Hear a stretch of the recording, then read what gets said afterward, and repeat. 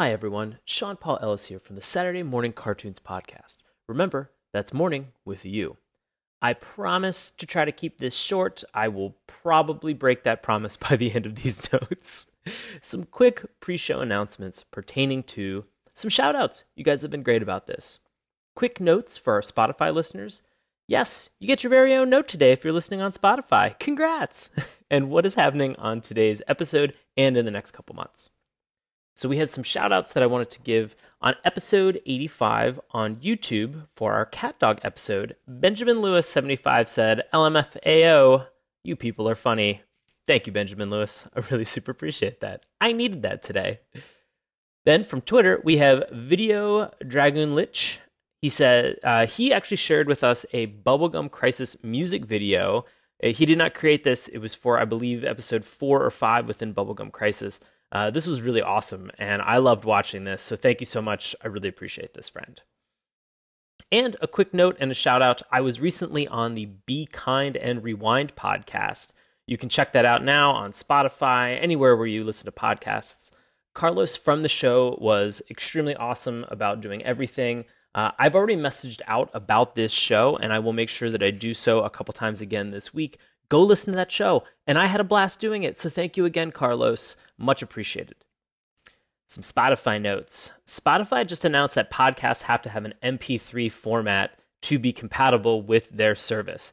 This show that you're listening to is typically not in MP3 format, except for today's episode, which moving forward will be in MP3 format. So why does this matter to a bunch of you who are listening on Spotify?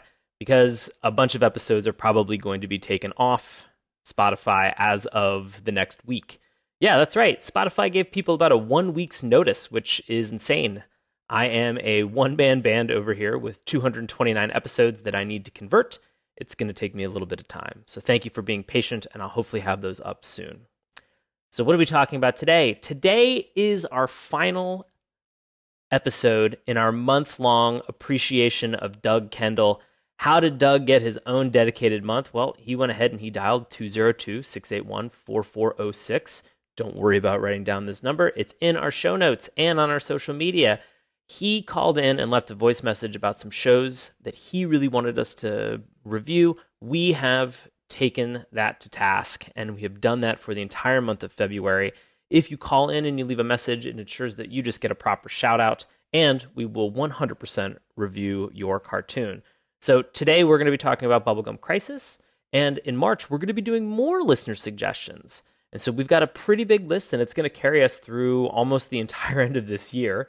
So you can call and leave us a message, or you can go on our Google form that we have that is on all of our social media in our link tree, and you can submit your cartoon today. So on this episode, yes, this very episode, we are, of course, talking about Bubblegum Crisis. I bring on a new friend. This is Kalen Bhatia. Kalen Bhatia is from the Homo Superior podcast. If you love comics, go check out Homo Superior. I've been on a couple episodes myself. All 5 of the people who are over there on that show are a delight. Today, we chatted about our anime exposure and our alter egos in the world of Bubblegum Crisis. All of this and more on today's episode. So now, on with the show.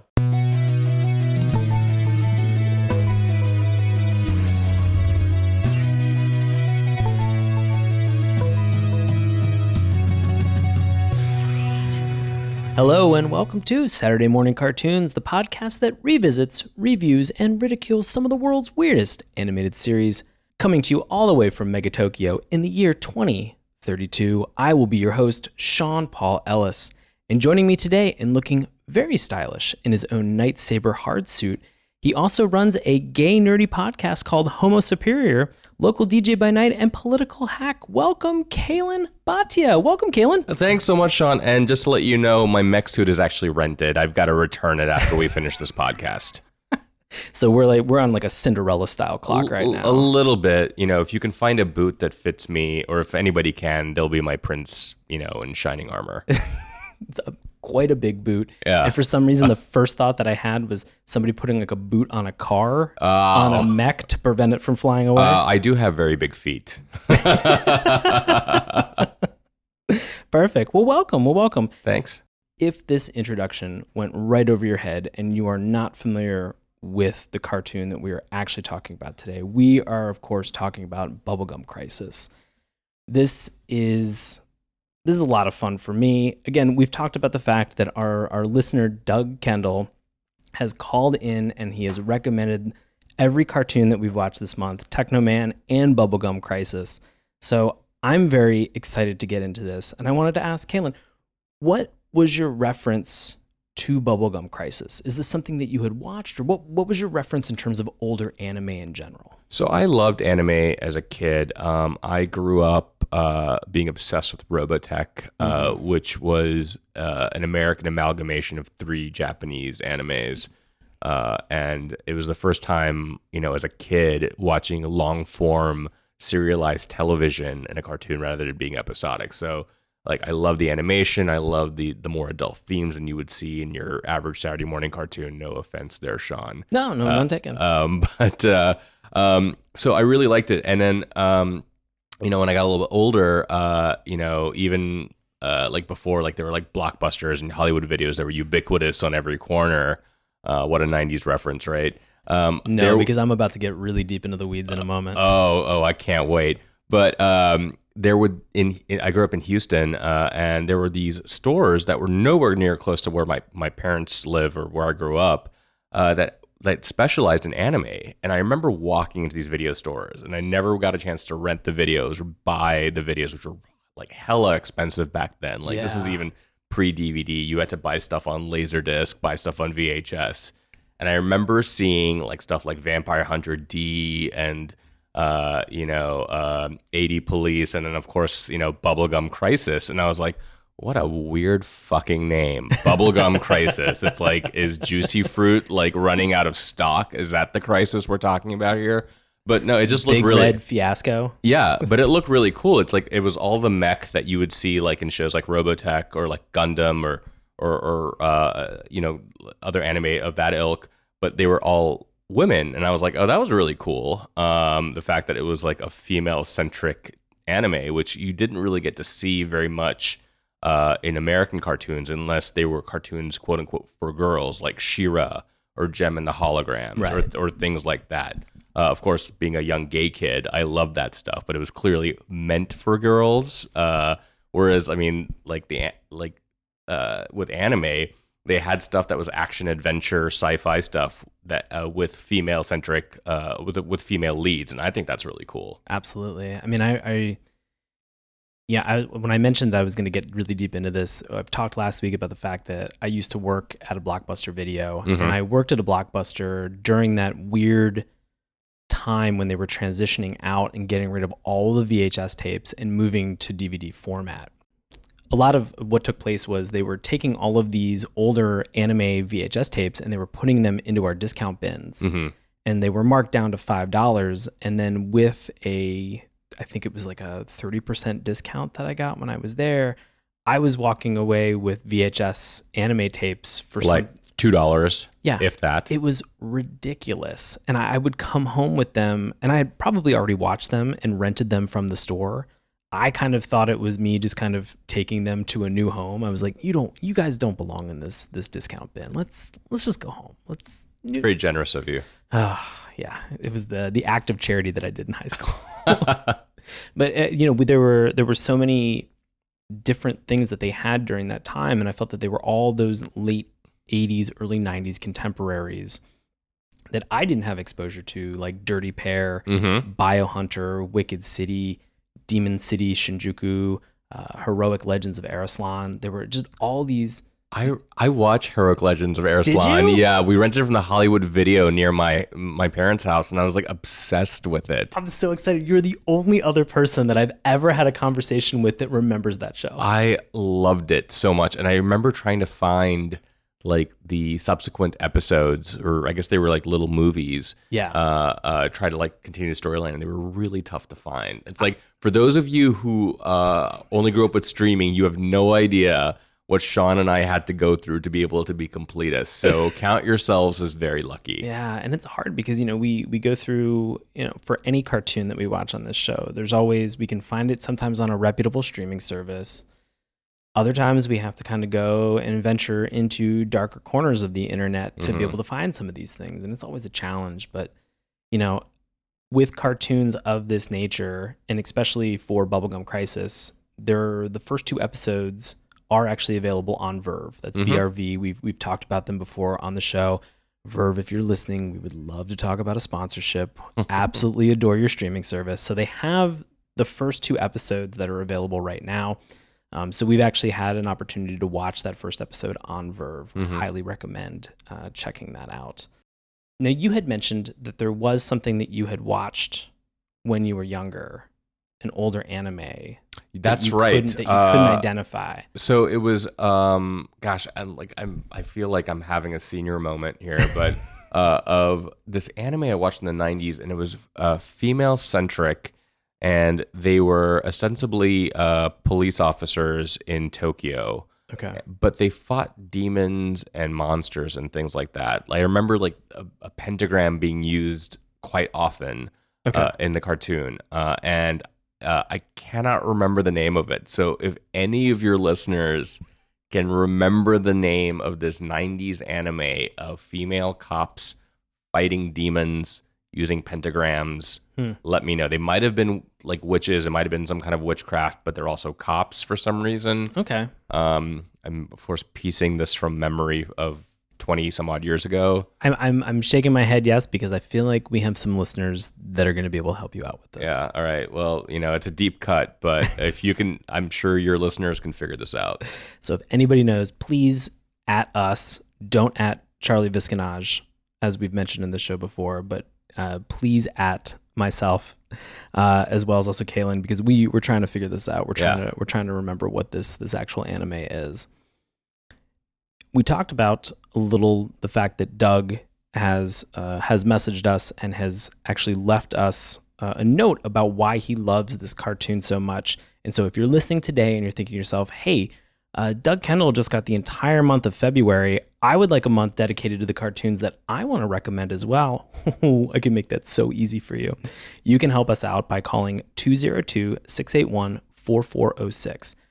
I said that number very quickly. Don't worry about it. It's in all of the show notes. All you have to do is call that number and you can leave us a voice message. Tell us what you want us to watch. Tell us why you loved this so much. And actually, right now, we're going to turn this over to Doug Kendall to tell us why he loves Bubblegum Crisis so much.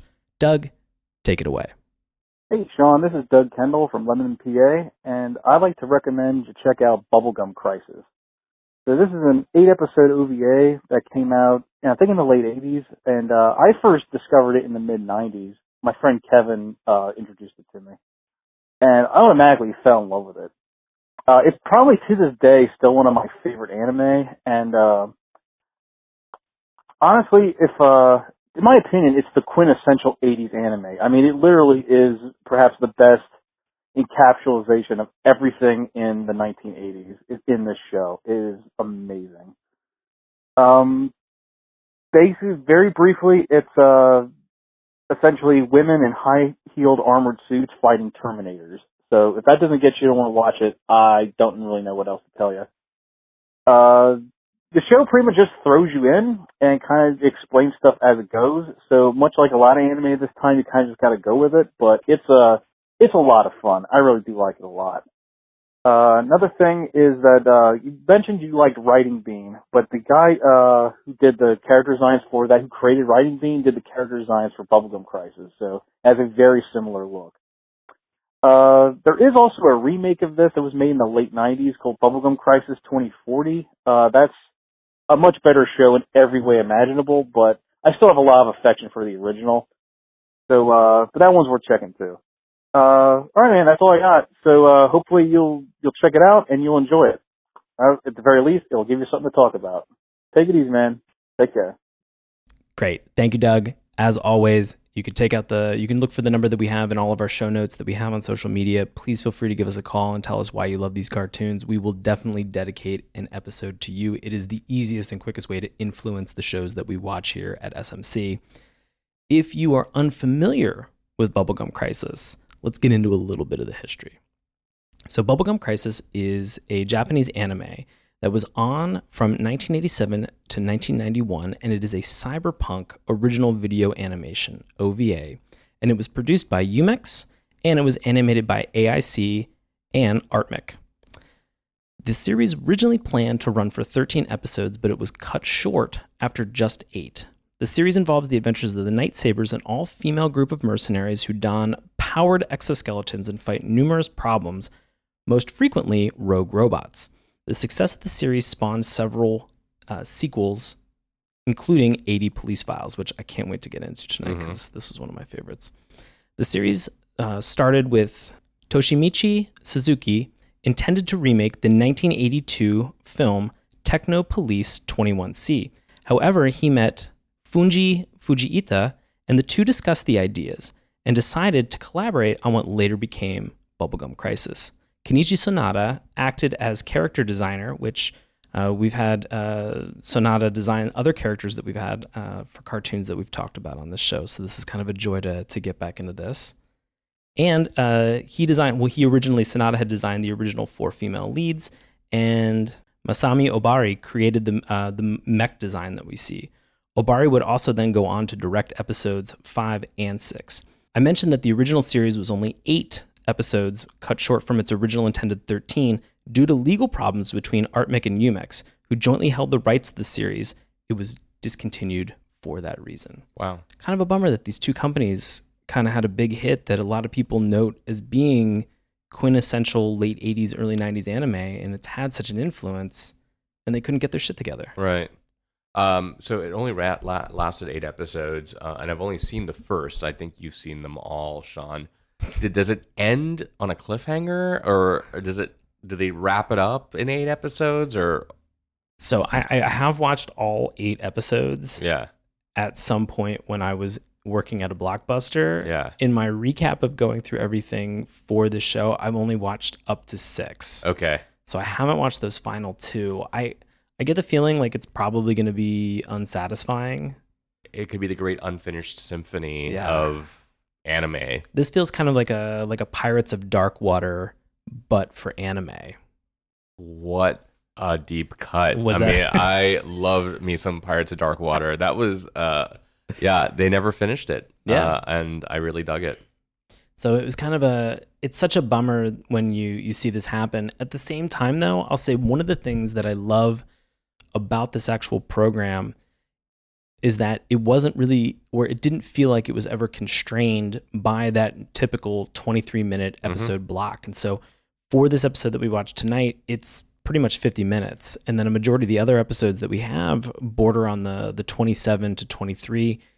I love the fact that it didn't seem to matter. The only thing that mattered was them actually getting to tell the story for that episode that they wanted to. Right. And because in watching the episode tonight, I don't know, Kaylin, did you see any marks where they were like, we can now cut to commercial break? Absolutely not. So, no, it didn't feel like, dun dun, here's a cliffhanger, and then brought to you by, Pop-Tarts. And then we come back to the, the second act or the third act, whatever it might be. Right. No, it felt like everything was kind of a complete piece and seamlessly flowed from beat to beat to beat within the show itself. Yeah. So I love that. If you can tell already, I'm kind of gushing over this because of the fact that I had rented Bubblegum Crisis when I was working at a Blockbuster, and this is such a good show. Doug, what a great recommendation already. Yeah, I mean, nostalgia is a very powerful factor with some of the stuff that we're watching. Absolutely. But to kind of give us a little bit of an overview and a synopsis, Kaylin, you're going to help us out with this, right? Sure. So the series begins in late 2032, which doesn't seem that far away now. It's like 13 years from now.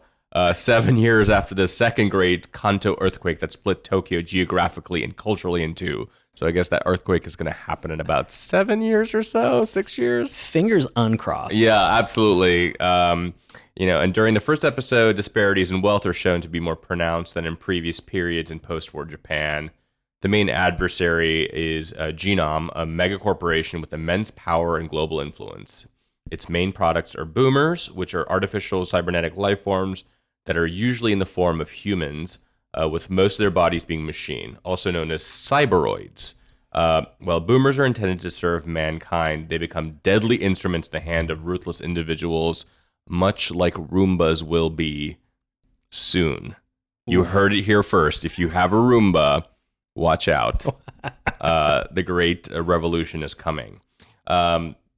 The 80 police are tasked to deal with the boomer-related crimes, and one of the series' themes is the inability of the department to deal with threats due to political infighting, red tape, and insufficient budget. Clearly, like, this came out in the late 80s. It feels a lot like the late 80s, and so it mixes a couple of different themes that I see from anime and also from science fiction from that era. One, this is 40 some odd years after Hiroshima and Nagasaki. Right. And so clearly that is a huge cultural influence on Japanese fiction, from Godzilla to Astro Boy to, you name Akira, to other anime as well. And so they clearly had this sort of post-apocalyptic mindset, which makes for some really great fiction because they dealt with something that was really horrific in the past. Absolutely. But I'm also, I think this is very much influenced by a comic strip called Judge Dredd, which came out in the late 70s, early 80s. It was British, but took place in America, in a city called like Mega City 1. Yeah, Mega City 1. Yeah. And so what's funny is, to me, this came out in early 1987 in Japan, I believe. Right. This is the same year that RoboCop came out in the US, September of 87. And the similarities between the two were very jarring, where you have like the main adversary is an evil corporation. I'm trying to remember the name of the corporation in RoboCop. Was it Omnicorp? OCP? Yeah, Omnicorp. You're right. And they were ostensibly sort of privatizing a lot of like the security within Detroit. It was all about turning a human being into the soulless creature, soulless killer, to be able to, carry out their whims. Even though it was sort of like this weird partnership between the police and this company. So I got a lot of RoboCop vibes from it too. Obviously, a lot of vibes from like Terminator 2, and sort of a lot of that sort of pre-millennium tension science fiction that was prevalent in the 80s and the 90s. No, absolutely. I want us to start tonight with kind of understanding, as we do with every episode, digging in and unpacking this theme song. Oh, I love it. Okay, great. Yeah. Kaylin, what are your thoughts about this theme song / sort of music video introduction segue into everything? So as you introduced me, one of the things you said, I'm DJ by night. It's true. I'm a DJ in Washington, D.C. And one of the things that I did for a long time with fellow podcaster and DJ Adam Kasari, who's been on your show before. Nice. We used to have an 80s night called Breakfast Club. And so this is an 80s song. And all I got from this was Bonnie Tyler's Holding Out for a Hero. The way the song sounds, like I was like, what does this remind me of? And I was like, it's Bonnie Tyler Holding Out for a Hero, which is a quintessential 80s song. And the fact that our protagonist is, she's a badass by day and night, and also dons this blonde wig, puts on a mini skirt, a bass, and starts rocking out in a club. I loved it. It's very much of that era, and I just dug it. No, I agree. It was really interesting because oftentimes we'll talk about whether or not we felt we had dedicated animation for the intro, or if this was something that was recycled from the episode. Yeah. And so it's nice to feel that not only was this dedicated animation, but they were splicing in segments of the actual the band that we have here is Priss and the Replicants, and they were playing at a club that is called Hot Legs. And they're doing this song Hurricane, which is so good. And there are just so many weird moments in the song itself, and like memorable lines, like when they say big city.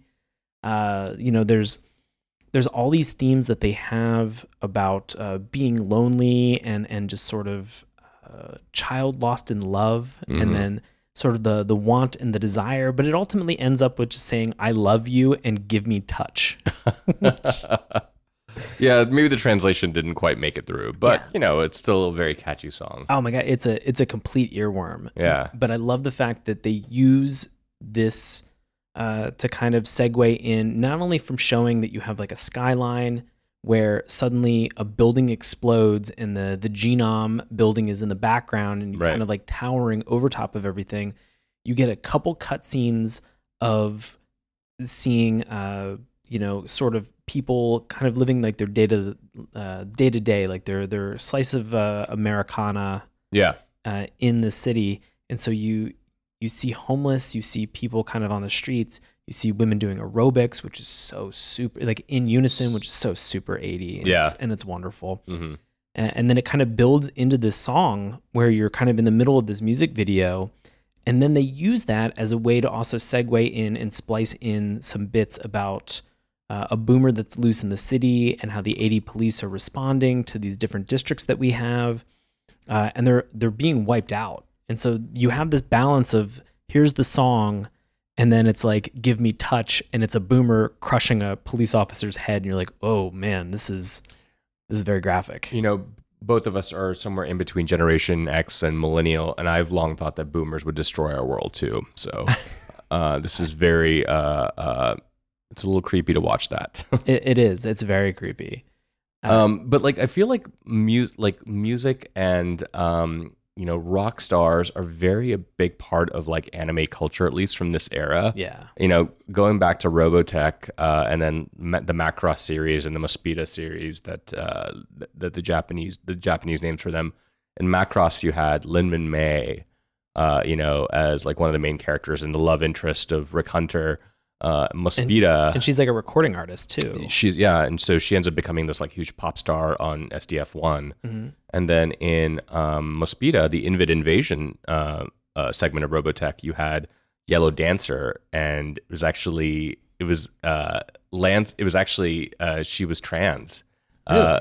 Or rather, in the show they called him a cross-dresser, but it was clearly like he was non-binary. It was Lancer was the male version, and then Yellow Dancer was the female version, as like this famous rock star on Earth while the invasion's happening. Interesting. Yeah. And it's really crazy to see that, like, in anime in the 80s, how progressive they were in terms of sexuality and what they were doing. Because that's not the only instance where you have in an animated form, people who were a little bit more gender fluid. Mm-hmm. For these different shows. And that's, I don't know, I like seeing that. It's fun to kind of notice and kind of especially go back in 2019 and notice that, hey, somebody was actually thinking about this. Somebody was writing about this. Somebody was including this in stories. Absolutely. It's they're very progressive, as you said. Right. I will say the one thing that is a little bit challenging for this sort of story within a story about the police and the band that we have as we're making this segue is that we don't sadly get a roll call in terms of who the characters are, other than Pris. There are a large number of characters, and you really do have to kind of listen in order to get their names. That's kind of challenging, right? So we actually didn't get sort of a full roll call. You have Lena at one point who shows up in the audience for Pris's concert, kind of like nodding her head and smiling. And you're like, well, that's nice that she's being so supportive. And then she walks out to Silva's van, and they kind of have a very quick conversation about the boomer that we have kind of had as the story, as this through line, throughout the music video portion of this, and that they're going to engage, and that Pris is probably going to be pissed because they're not getting paid for this. Right. And so that's sort of your introduction to the team, but there's more characters. There are, and I felt like that was probably one of the weaknesses of this first episode is, besides, not having a roll call, which I don't necessarily need. I'm happy to like kind of, in media res, like learn who the characters are. But I felt besides Pris, they were all kind of like, they just sort of faded into the background for me. Yeah, it's kind of challenging sometimes. It is. And I mean, again, I just watched the first episode. Clearly it's supposed to be 13, went on for 8. And if I'd kept watching, maybe I would have gotten a better sense for these characters. Right. But nobody really like stood out for me besides Pris. Right. It's hard. It's always hard. What isn't hard is this is a bad segue, are some of the lines that we have that are drawn around a majority of our characters. And so I wanted to kind of pivot slightly, and we've talked a little bit about some of the character design. We've kind of talked around them a little bit, but Kalen, what did you think about the animation style, some of the inspirations? I know that we've kind of talked a little bit about them. Yeah. I've got a whole list of things as well. I'm sure that our lists are probably very similar. Yes. Clearly, like Blade Runner, which came out in the early 80s. Check. I mentioned RoboCop, although RoboCop came out after this. I would say the first Terminator film, which was a few years before this. Right. The animation style, I think, is, considering it's 1987, is absolutely lovely. Yeah. I think a lot of it's very seamless looking. It looks very ahead of its time. I think a lot of the drawings and illustrations look very cool and very interesting. And it's very fluid. Yes. It's clearly well ahead of what most American animators were doing right around this time, maybe with the exception of Disney. And this is before Disney's Renaissance. I mean, Right. Little Mermaid came out in like 1989. Right. And so, they were kind of like, sort of floundering during the mid to late 80s. I thought it looked wonderful, and it's clearly wears a lot of its influences on its sleeve. No, I agree. I think one of the biggest things that you had mentioned was just how fluid everything looks. Mm-hmm. And I think that they do just a fantastic job with action and battles. For sure. And that is in terms of sort of how they're actually framing some of the angles for the actual action itself. And then they're also using different camera lenses, such as there's a scene that we have very early on where they're firing at a boomer, and it's coming from like the actual video inside of the helicopter Right. that's chasing it. You have a lot of information from the HUD within the actual boomer itself, or the HUDs, the heads-up display that you have that's within the hard suits.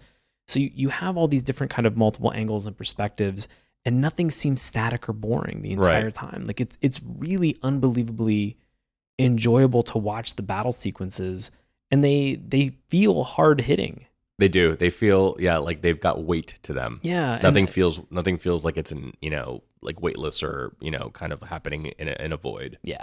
And so I agree with you on all the things that you had mentioned. I think you mentioned this earlier, the Akira reference. And that's not even just in terms of actual animation style. I feel like that's in terms of actual animation content. We have some of these boomers at some point who hit critical mass and sort of turn into these like weird like inhuman organic monsters. Weed kind of creatures that sort of are like biomass. Yeah. That permeate everything that's around, and it kind of goes into that weird whole Japanese tentacle thing, but no. Yeah. But it integrates into whatever organic is around it at any point, and it's cool to kind of see that, because then these characters get larger than life. They get almost like the size of a city suddenly. Absolutely. And so I think that that's cool to see. It reminded me also of an anime that came out around the same time called Riding Bean. That was one of my favorites. That was just a movie. It was a one-off about a driver and his partner who would always take like these missions. That was super fun. And I got a lot of stuff that was on here from Ghost in the Machine. Definitely Ghost in the Machine. And the movie Ghost in the Machine came out, I think, like 95, 96. Right. But the manga, I think was 80s and 90s. But clearly, a lot of the folks who were doing manga and anime right around this time, I think there was like this sort of, what's the term I'm looking for here? Kind of like a shared headspace. Right. Of like they were all kind of delving into like similar inspirations. And so you had a lot of stuff that wasn't necessarily aping one or the other, but clearly, tapping into the same sort of source material. Anything that you felt, because I know that, there's a lot of manga is very obviously present and prominent in Japanese culture. Yeah. Not even just for a lot of the cartoons that we talk about having sort of a template or a roadmap from the actual manga to then transition into the OVA. Mm-hmm. I'm actually not sure if Bubblegum Crisis even had a manga prior to it. I don't think it was prior to the OVA. I think they did one after. It was right in between that and whatever the Bubblegum Crash. Yeah, Bubblegum Crash. Yeah. So it's interesting to see, because typically, you can take what you have in your manga and use that as a way to begin to storyboard everything that you have. We've seen that in a lot of a lot of anime series, of being able to kind of have that influence and sort of take some of those shots. Plus, it has that like, oh fuck moment when you have read the manga and then you see the show Yeah. and you're like, oh, that they frame that perfectly. It looks wonderful. Well, Akira is a great example of that, which is a phenomenal film. But if I watched the film first and then I went back and read the manga and realized how in depth the story really goes. Because where you think the story ends in the movie, it doesn't really. And the manga keeps going and going and going. It's like 6 large volumes or 8 large volumes, and like it's so good. 2019 is my year to actually finally read Akira. Yeah, I've been talking about it for quite some time. At one point, I owned all 6 volumes. I think in some move, I probably donated them to a library or sold them to Goodwill or something like that. I don't know what I did, but no, awesome. We've talked a little bit about some of these characters, and so I know that we've talked about the fact that Pris really kind of took the spotlight. She's the first character out of the Nightsabers that we're introduced to. We probably have the most exposure to her in terms of what she's doing. I think we also get the best sense of her personality. She also has the best hair. I mean, those bangs are to die for. Love it. And it doesn't feel like she's wearing like helmet hair. No. Like we've seen in other anime, like where they have like the weird pompadour and then they take off a helmet and their hair is in the shape of the helmet. Yeah, exactly. So I love the fact that this is something that kind of feels like it feels big without feeling like a helmet or too aggressive. It is, I don't know. I love the style for her as well. Yeah. So we have a bunch of other cast members that we have that are in here. And so I wanted to check and see, Kaylin, is there anybody specific other than Pris that really kind of stood out to you that you really identified with? So, stood out, yes. Identified, no. Leon McNichol, who was the representative of the AD police, who played every toxic male that we saw in every 80s and 90s sitcom.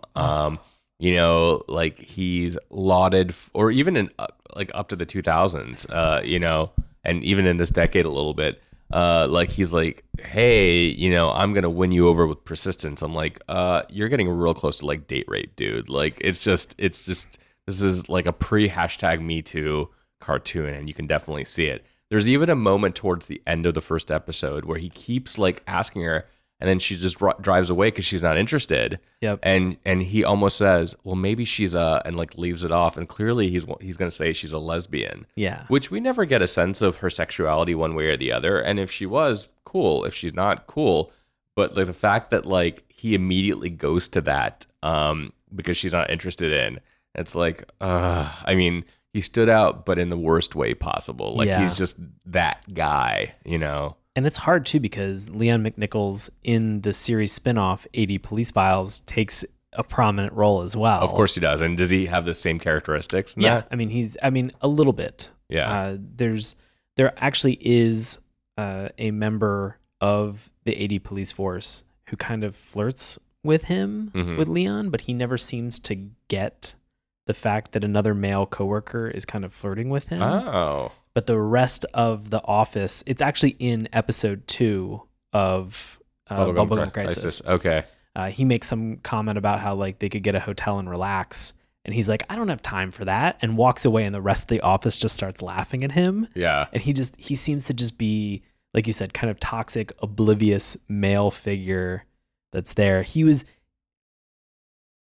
in one of the 3 moments within this episode where I kind of cringed a little bit. And definitely it was I wonder if she's there were 2 others that were in there that we can talk about. Oh yeah. Well, yeah. One was what was it? Mac, the character Mac, who is it's Stingray's, the leader of this, her last name's Stingray. Yeah. Silva Stingray. And so Stingray's brother looks at her boobs at one point. That's right. And there's a moment where like the music changes and I felt like almost the entire tone of the show changed. Yeah. And she kind of like slaps him with a newspaper. That was one thing for me. I was like, I don't know that we necessarily needed that. Again, it's such a like shitty sitcom trope. It's like, oh, I'm leering at this woman, and like, let's make it funny. And like, she's going to get mad at me, but she's not really mad at me. Like, I just hate it. Yeah. Yeah.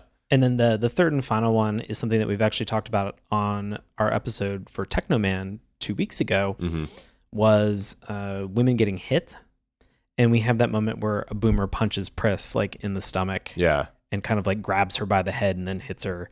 And there are moments like that when that kind of happens where I don't enjoy it as much. Now, I understand, obviously, in terms of when this show was actually made, story, advancing the plot, you find out very quickly that he's a boomer, but he also was a male-looking boomer that assaults her and punches her right away.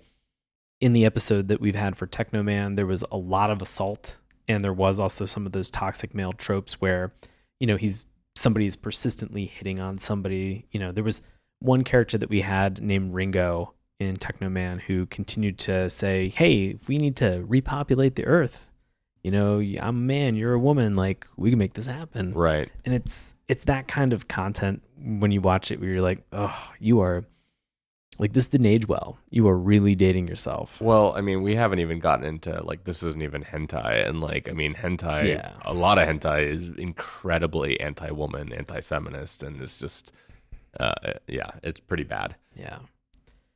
So any other notable characters from you? I know we talked about Leon, we talked about Pris, we talked about Stingray.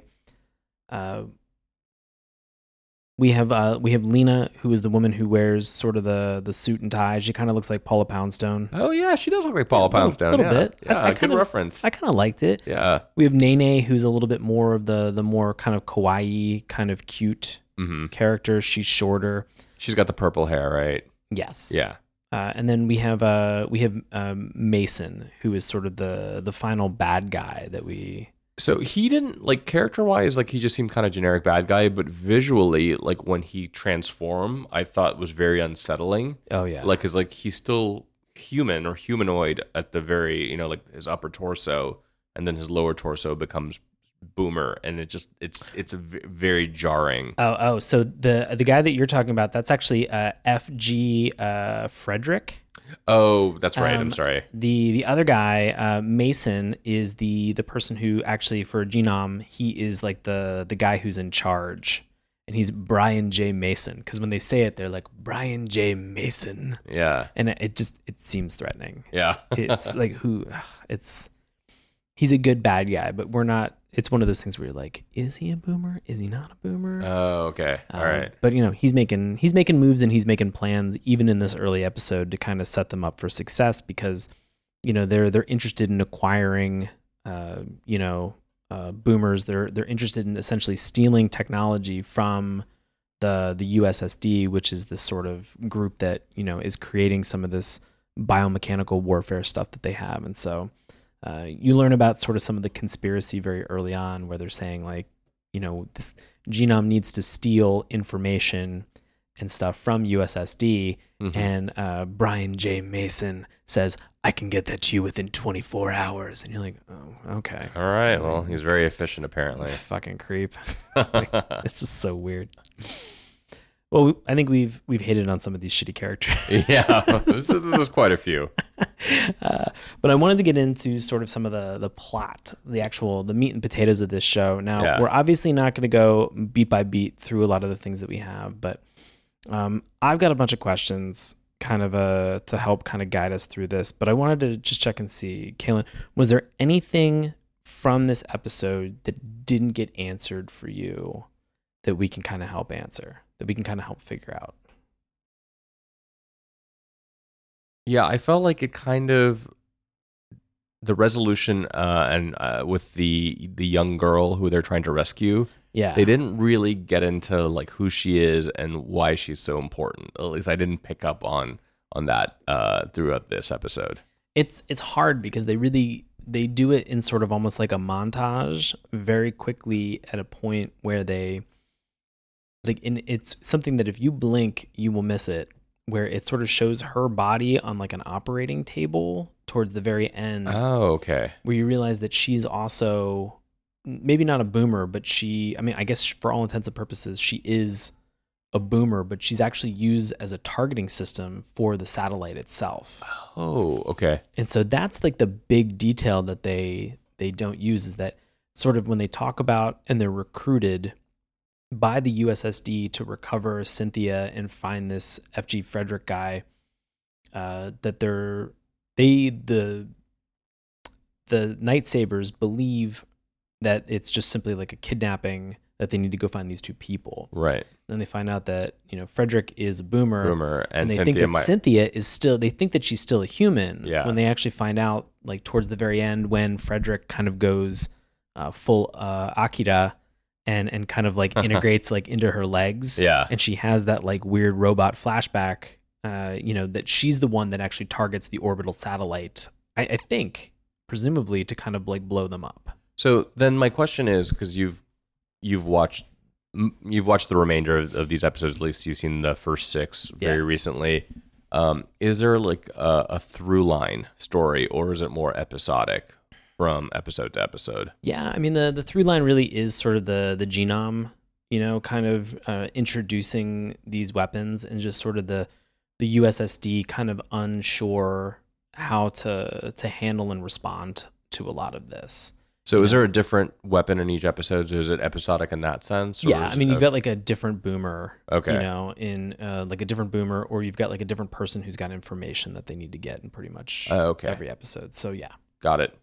I've got some questions that I have. And so I wanted to check and see, in your lifetime, do you feel that we are going to have home supporting robots? Absolutely. Okay. I mean, we've got, as I mentioned before, we've got Roombas. They clean your floor, but they're going to overtake humanity before we know it. They're the precursor of Skynet, as far as I'm concerned. But I mean, sure. I mean, to be a little less tongue in cheek, I mean, we have Google Home and the Amazon Echo. We have Siri on our phones, if you have an iPhone. We're going to have self-driving cars in the next 10 to 15 years. Right. Absolutely. I think, the sort of robots are already part of our lives, or some kind of nascent artificial intelligence is already, part of our lives. And I think there's something very exciting and very, very scary about that in the next, the next several years. I think the concept, and sometimes what I hear it referred to as like human automation, of just being able to say, what are some of the normal, regular, everyday things that you have that's a part of your life? How do you make it faster? How do you make it easier? How do you make it more accessible? How do you stay better informed? Right. And so I'm always a little bit nervous about some of that. I also have worked in the tech field for 13 years now. And so there's a part of me that's like, oh no, I really do want this. I do want this assistance. Like I use tech and for just about every part of my daily life. Absolutely. Same here. And so I think we all do. There's a part of me that's, there's a part of me that always makes sure that there's like an hour a day where I don't do it, to kind of like give myself a break, whether it's me going to the gym or just kind of like putting my phone down. But I definitely do try to take better breaks. That's good. I think that's important for things, and that I think that's sometimes helpful. So my phone, I just got a new iPhone recently, and it tells me like how many hours I average a day looking. And the last notification I got scared the living shit out of me. I'm like, I do what now? Like, I cannot believe I look at this phone that much. But for those who know me, they're like, yeah, of course you do. Like, you're always on social media. You're always looking down at your phone. You're always fiddling with it. It's as I'm doing this right now as we're talking. And so, yeah, to answer your question again, absolutely. I think we're already there, and now it's just sort of a question of scale. Right. I think there's a question of scale for me, and there's a question of how human are we going to make them look. I was in LAX airport on a layover this weekend, and I was outside of a restaurant that they had that's there, and it had one of those like small robots, and it was holding an iPad, and it had the menu that was on the iPad, and you could walk up and you could stand in front of it, and it would greet you and say, "Hi, welcome to this restaurant. What can I help you with?" No, that's creepy. And it was creepy. And I went over to it and I pressed menu. Yeah. And the menu would not show or display, and I just went, I'm just gonna get a fucking paper. And then it said resistance is futile, and yeah. It's like, come with me if you want to live. And I was like, this is weird. This is really fucking weird. Like, how did you get the screen through security, robot? And it's like, don't worry. And then it put sunglasses on. That was the weird moment. And did it say where we're going? We don't need roads. Yeah, exactly. Jesus. Every 80s reference, just throwing it in there. Yeah. And then we watched the movie Roadhouse. And so I took a paper menu and I started looking at it, and another guy comes up to this robot and it does the, hi, welcome to this restaurant. What can I get you? And this guy, no lies, spent 3 minutes talking to this robot where he was like, salad, show me salads. And it goes, I can't find what you're looking for. He goes, salads, show me salads. He's like, maybe you should get a paper menu. I was like, this robot's fucking smart. Maybe this guy should get a paper menu. But he persisted and was just like, show me chicken salads. And it would not comply with what he wanted. And there was a part of me that's like, this automation seems awesome and it seems nice. It's great to have access to this information. Right. It's great to use new technology and give it a shot, try it out. Right. In this moment, definitely not fucking working. Right. It was really bad. I wanted to get your opinion. I know we talked a little bit about the fact that we have these boomers. They're also called cyberoids. Mm-hmm.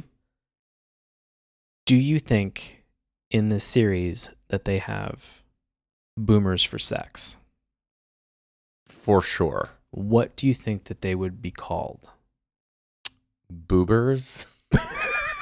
No, that was really bad. I think you're gonna be really upset when I tell you the name of them. Am I really? Yeah. Like, are they? Is it just horrible or disappointing? It's groan worthy. Okay. They're called sexoroids. Like cyberoids, they're just called sexoroids. It seems kind of lazy. It's really I hope they're not lazy. lazy at sex. I would hope not too. Yeah. Yeah, that'd be a bummer. Mm. So, not being lazy, we have Genome and we have USSD. And I wanted to just check and see, they seem to be sort of this very prevalent driving force in terms of what we have in this city, what's going on. They seem to, Genome almost seems to control the military in this sense.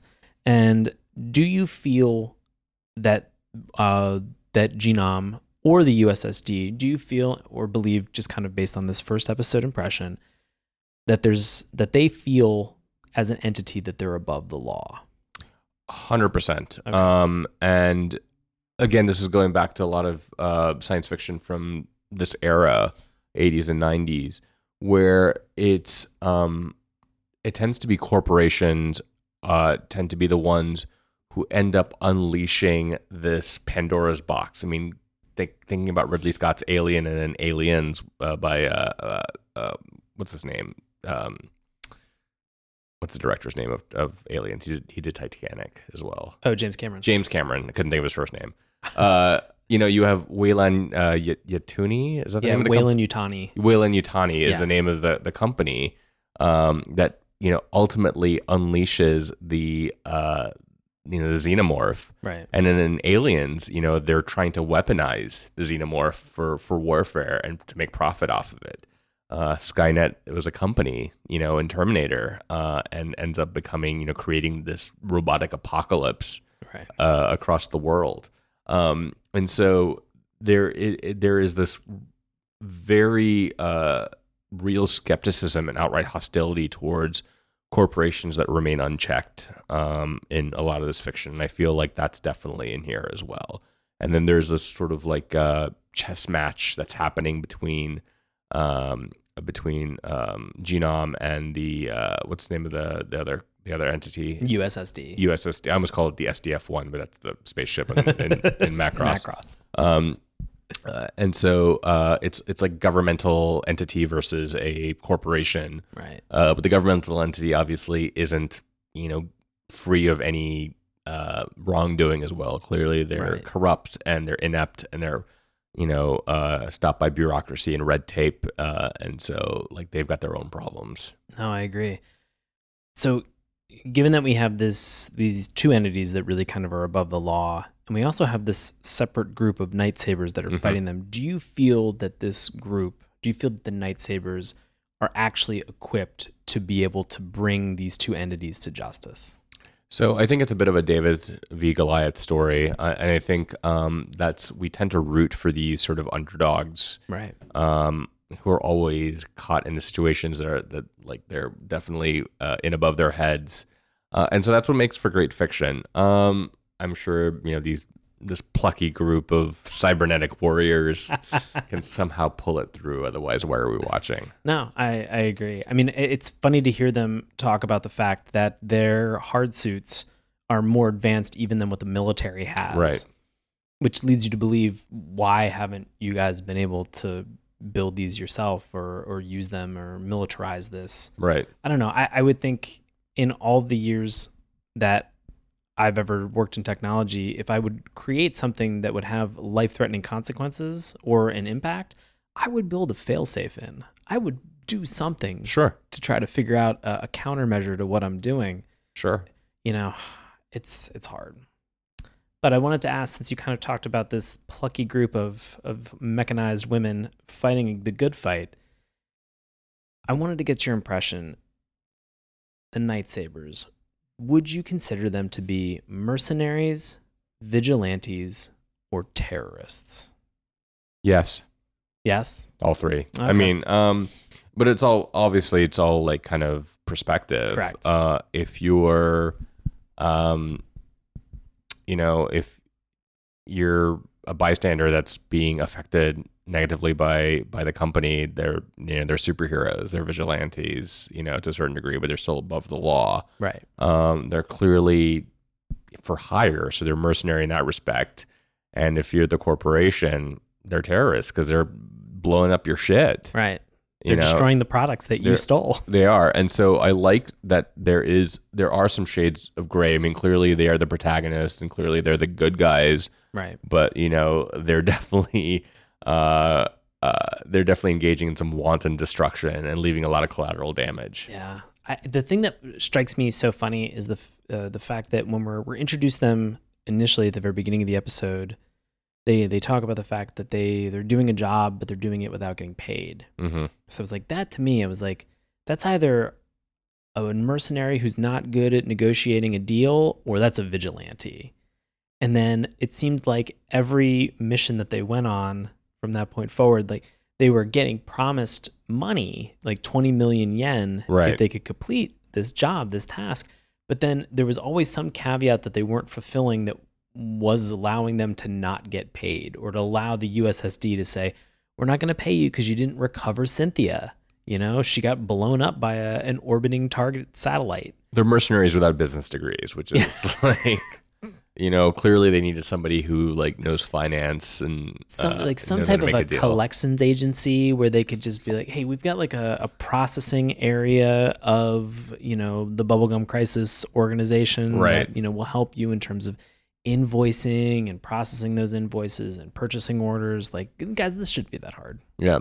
So speaking of the name Bubblegum Crisis, I looked this up actually, why it was called that. Okay. And I don't know if you know the background. I did, but please share it. Okay. Well, yeah, I'm sure you did. But I always thought it was such a weird name, but it's kind of a cool name. But it's like the moment right before a bubble from a bubblegum pops and creates this sticky mess. Right. And so this is they're on the threshold or the precipice of before this utter disaster hits their world, which I think is kind of cool. Yeah. I had a bubblegum crisis of my own when I was a kid. I wear glasses. I usually wear contacts. Yeah. I was in middle school and I was in a chemistry class, and we had something where the teacher was trying to explain to us about, bubblegum. There was some science lesson that we were learning. We all got to chew a ton of gum. I blew a huge bubble that was the size of my face, and Whoa. It popped and it stuck to my glasses. Yeah. And so I don't know. I was a kid. I was probably 12, 13 years old. I went home and I tried to clean my glasses in the sink with soap and a sponge, what I thought was a sponge. It was a Brillo pad. And I just destroyed your glasses. I just destroyed both lenses in this glass. And when my mom saw, she was livid. I mean, she really freaked out. So that's my only bubblegum crisis. That's a pretty minor one, all things considered. I'm sure at the time it was pretty major. Fingers crossed. Yeah. Yeah, that was that was bad. But yeah, I read the same thing. I thought it was always a fascinating name, and to read that story, I was like, okay, yeah, I like this. Yeah. This is like it's simple, but it's very catchy, you know? So one of the other things that we had in this show that was simple and catchy was the fact that we talked about we have a band that Yeah. Pris is in. Pris and the Replicants. And so I had mentioned that they played their single Hurricane at a club that is called Hot Legs. Great name. And so I love it. Everything about those four things: stage name, band name, club that you would perform at, single. Yeah. Kaylin, I wanted to ask, what would your stage name be? What would you do? You want the do you want to do it in pieces, or you want to do it all together? All together. All together? Yeah. So the questions I have for you is, what would your stage name be? Yeah. What would be the name of your band? All right. What is the club that you'd perform at? And what's the name of your hit single? Okay. So when you introduced me, you said that I was a nerdy podcaster. I've got a podcast we'll talk about a little later called Homo Superior, and we focus a lot on nerdy stuff, but mostly on the X-Men. So I'm a huge X-Men geek. So bear that in mind as I give you my name. Good. So I would be Fema Frost, and my band is the Hellfire Dub. And we're performing at Club Cerebro. Oh, I love this. And our single is called Checkmate. Ooh. Because Emma Frost is the White Queen, Right. Hellfire Club. So yeah. No, that is great. Yeah. Do you have one too? I do. So my band name would be Spike and the Synthetics, and we're playing at a bar that's called Drunk Grandma. And our hit single is Colossal Thunder. I can imagine Drunk Grandma. Every drink is served in a mason jar. Oh my God, yeah. And not only is smoking allowed, it's encouraged, but only from a cob pipe. Every drink goes on, instead of a coaster, it's just doilies. Couches that are in there are like wrapped in like the grandma bubble wrap. Excellent. And then they put like a Werther's Original in every cocktail. Oh my God. It's just any end table or place that there's just always like a random assortment of mints that you don't know how they got there. But it's one giant mint that's sort of fused together because it's just been there for so long. It's like the ultimate mint. Yeah, I love it. I love it. That's perfect. That's great. I don't know why Drunk Grandma. Drunk Grandma is a great name for a bar. Oh man, I love it. No, any final questions, Kaylin, that you have about Bubblegum Crisis? So I'm curious about like the timeline. So does 80 Police take place concurrently, or is it a sequel to Bubblegum Crisis? I know Bubblegum Crash is obviously a sequel to Bubblegum Crisis. I think that it is. I think it's after everything that we have for Bubblegum Crisis, and so I think that this comes sort of in the sequel sense, but it pivots very hard and kind of only focuses on on Leon. Mm-hmm. So he kind of gets the solo attention that he wants and deserves. But I think that show only actually went 3 episodes total. Oh wow, really? Yeah. That's it? It was very, very short. Okay. Because I remembered like when you rent the VHS, all the episodes came, I think, on one VHS, and I was like, well, this is great. Are there more? No. All right. Nothing else was out there. So, man. All right. Well, before we get to our opinions, turns out that you listen right now. Oh boy, you have opinions. You have a lot of opinions, and you love to post them online, and we are going to honor those opinions by handing this over to longtime listener and friend of the show, Bobby Anthem, for this week's Love It or Hate It. Bobby, take it away. Our Love It this week is titled Girls in Mech Suits Battle Cyborgs Plus Great Japanese Pop Music. Written by MVW8 in September 1998. It says, this series of 8 videos is by far my favorite Japanese animation series. My other favorites are Akira, superb details, excellent coloring scheme, and artistic aspects, and Ghost in the Shell, great opening scene, strong atmosphere, but my heart is captured by Bubblegum Crisis and its cast of female characters. One of its strongest features, especially in the first episodes, is the soundtrack. Albeit in general, Japanese pop music sounds pretty childish to most listeners. The songs from Bubblegum Crisis have something special to them. 10 out of 10. And our Hate It is titled This is Classic Anime, written by Right Peach 8 in March 2002. This one is edited for length, and Right Peach says, "What a dreadful disappointment Bubblegum Crisis turned out to be. The episode I inflicted on myself featured a lackluster plot about a vengeful motorist in a Batmobile, and I only managed half of it before falling asleep, literally, not figuratively.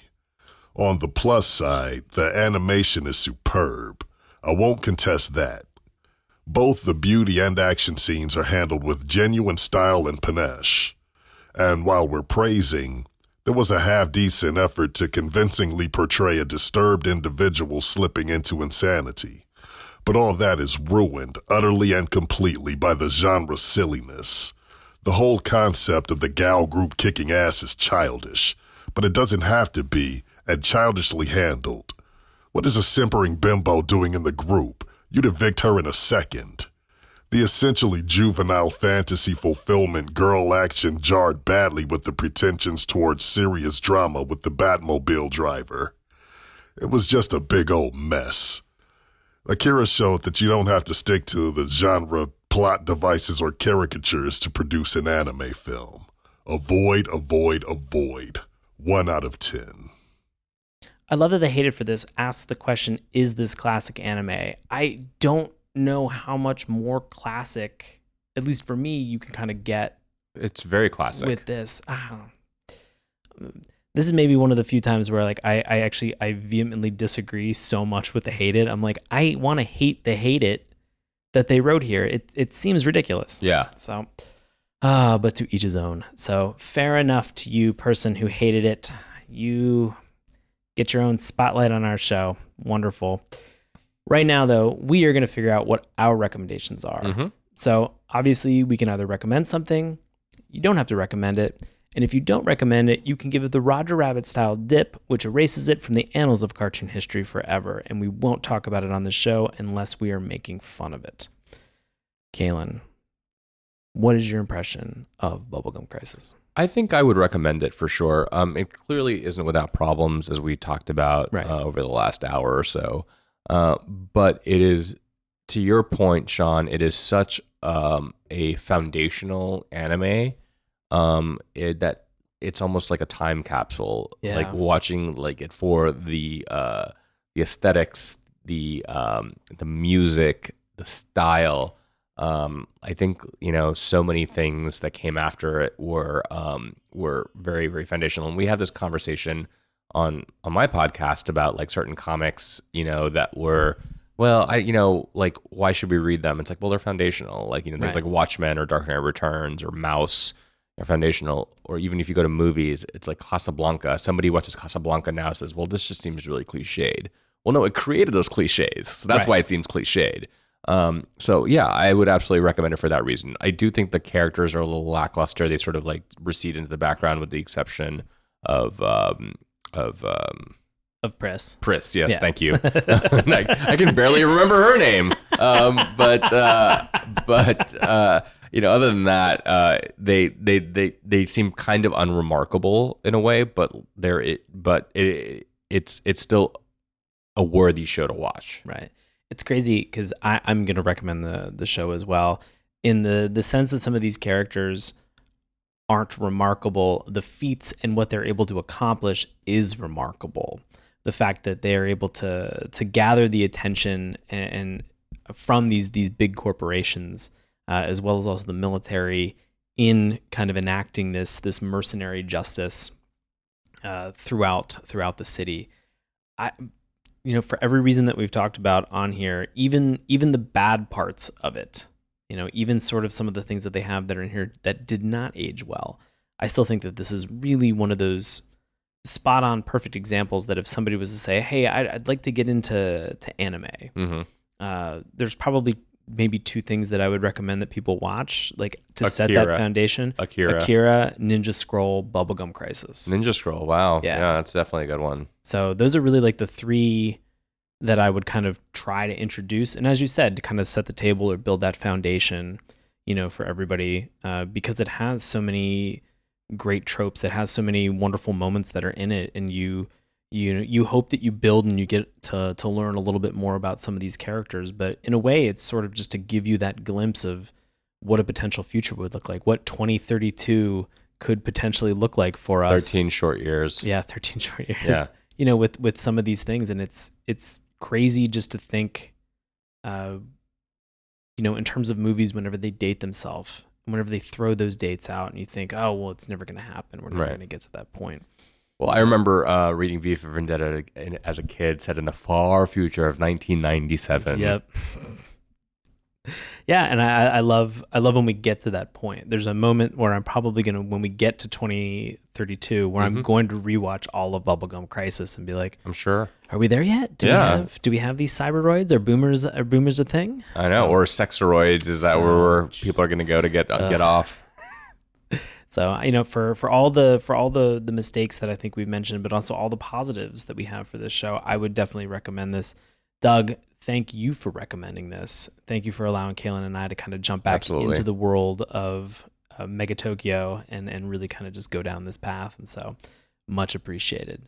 So, Kaylin, thank you so much for coming on the show. Thank you so much for having me. This has been great. This has been fantastic. Thank you for being here. And I wanted to ask, is there anything that you would like to promote? Where could the good folks find you online as well? Sure. So a couple of things. One, I am part of a podcast called Homo Superior. Mm-hmm. It's 5 gay men based in DC talking about X-Men and other nerdy things. You can find us on iTunes and SoundCloud. And you can also look for us on social media on Twitter, Instagram, and Facebook. Just type in Homo Superior. You'll find us. We're a very...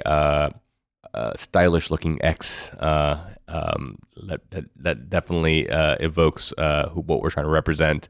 If you live in DC, I DJ at a bar called Trade and occasionally another bar called Number 9. So come hear my tunes. I play a lot of 80s stuff. Just fair warning there. And if you want to find me personally on Twitter, I'm at Kaylin B. That's Khelan. Just letter B after that. Find me on Twitter and I can talk, and you'll hear me talking about some political nonsense. So awesome. Yeah. Very cool. And for anybody listening, there are 3 episodes that I think that I was on of Homo Superior. You were officially on 2, but I was in the background for the Christmas you showed up special. on the 3rd one. Yeah. So you were on for She-Ra. You were on for Spider-Man Into the Spider-Verse. That's right. And then you were on for our Christmas special where we got really dumb. And so thanks for putting up with us, Sean. No, absolutely. It was a joy. I think I did not get a single marshmallow in Clark's mouth during the game portion. You think he's joking, podcast. Listeners, but no, we actually tried to do that, and he was not able to get any marshmallows into Clark's mouth. And I failed pretty hard, so womp womp. Bummer. No, so definitely go check out Homo Superior. I had a fun being on this show, and you may have heard other people who have been guests on this show, such as Ryan Kroll and Adam Khasaria-Min on our She-Ra episode that we had last July, as well as also on our BoJack episode that we had that was in this past November. So definitely go check out those episodes, but also go check out Homo Superior. Super fun podcast. Thanks so much, Sean. Because you can hear Ryan scream in the background all the time. We really got to lower his volume. Just do something. Soundproof him. Put him in another state. Ryan's the best. I love him. Yeah. So you heard him on this week's episode, our buddy Bobby Anthem. Find him on Twitter, @Bobby Anthem. Send him a message. Show him some love. He is simply the best. As for me, I perform live improv comedy with a group that's called Nox. That's NOX ! We perform with Washington Improv Theater. You can find tickets and times witdc.org. I'm also on Twitter and Instagram @SeanPaulEllis. Want to support us here on the show? Man, it's super easy. Just tell a friend. Review us on Apple iTunes. I know it's boring. It super helps us though. You can always slide into our DMs on Twitter @MorningTunes. Just remember, that's morning with you. You can check us out on Instagram and Facebook @Saturday Morning Cartoons. Drop us an old-fashioned email @SaturdayMorningCartoons@gmail.com. You can find all of these links, everything that we have on all of our social media bios under our link tree, which you can find shows that we've already watched. You can find where you can find us to listen online, such as YouTube, Apple Podcasts and iTunes, Stitcher, Google Play, Spotify, probably by the time you hear this, iHeartRadio, wherever fine podcasts are sold. Thank you guys so much for listening, and we will be back in March with more listener suggestions. So thank you guys. We'll talk to you soon. Hey, everybody. Thanks a lot for listening to Saturday Morning Cartoons. Now, if you'll excuse me, I have to transform and roll out.